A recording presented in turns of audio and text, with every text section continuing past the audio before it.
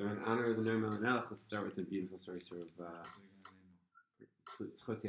So the Rebbe was once leading Suda, and there's another big Hasidic guy named Menachem Mendel Rimanov, and right in the middle of the meal, the Rebbe takes the soup, Ner Melech, and he spills it.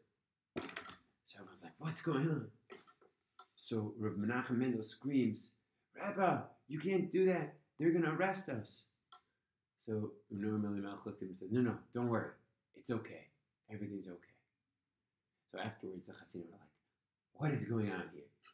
So Ner Melech explained that there was a wicked man, and he was always trying to write terrible letters against the Jews. And finally, this was the day that he'd written this terrible decree. He was going to bring it to the king, and the king was going to stamp it.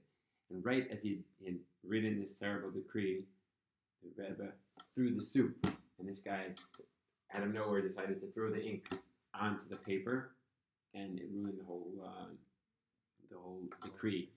And then the Menachem Mendel saw that because he was in a different world, and he said, "Rebbe, they're going to find out. The government's going to find out it was you. You're going to get in trouble." And the Rebbe calmed him and said, "No, don't worry. Hashem's got our back. Everything's under control." So that's the type of tzaddik that he was. All the Hasidim were coming by him. And you know what the Rebbe does when he eats a little pickle could be changing olamot.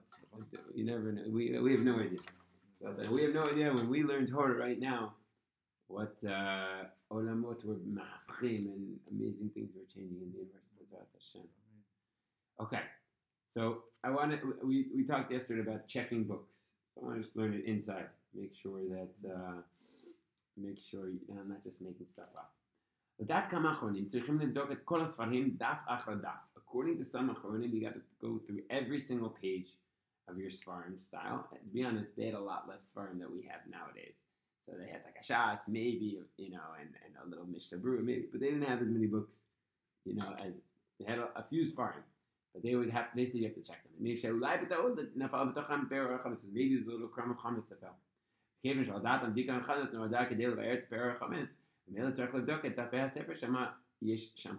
the whole idea of Dikat Chametz is to get rid of even a pear or even a little crumb, so you have to check your house. And the Chazanish would do that. So the Sefarim that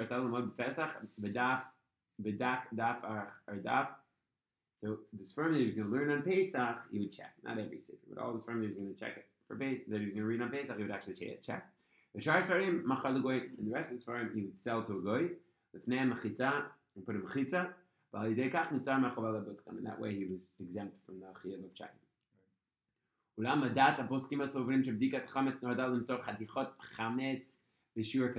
But according to the other poskim, it's not about finding a crumb of chametz, it's about finding a chametz that's a kazayis. What are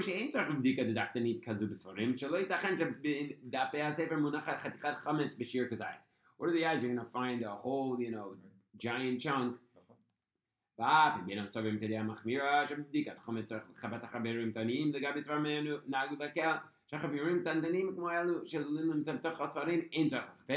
even the strict ones generally don't, who say that it's really about finding the Perim, don't really require you to check your Sefarim. Even if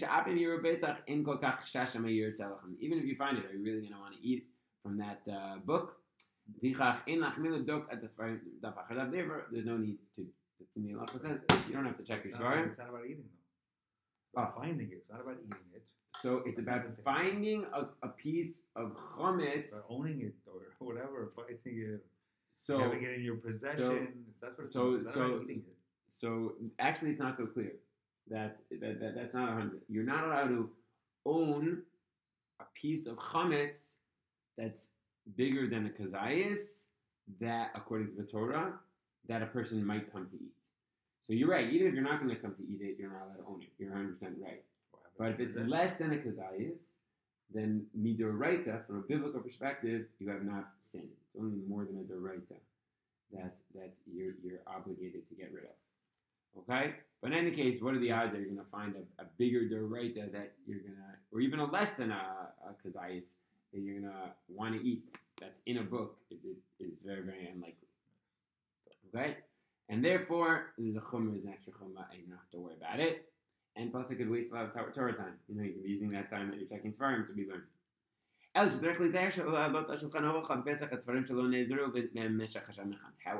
in the Halacha does say that we said you shouldn't put onto the table Sefarim that you know that you have eaten Chametz with.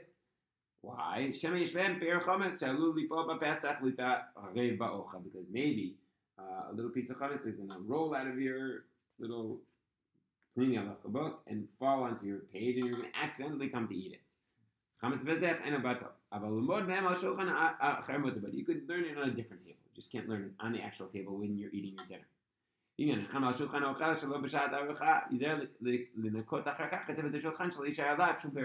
you learn it on the table, a sefer that you've been learning the whole year, you just clean the table to make sure that it's clean. Always good to be clean.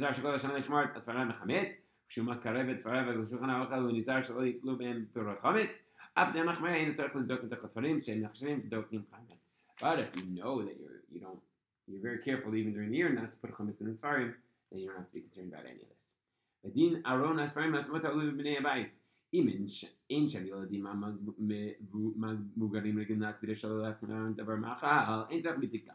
Now in a bookshelf, so if you're very careful and you don't put cookies on your bookshelf and there's no kids in the house, then you don't have to check your bookshelves. But if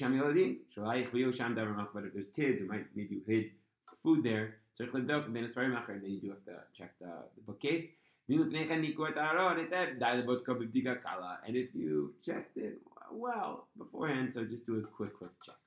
Okay, so that is basically checking Sefarim on Pesach.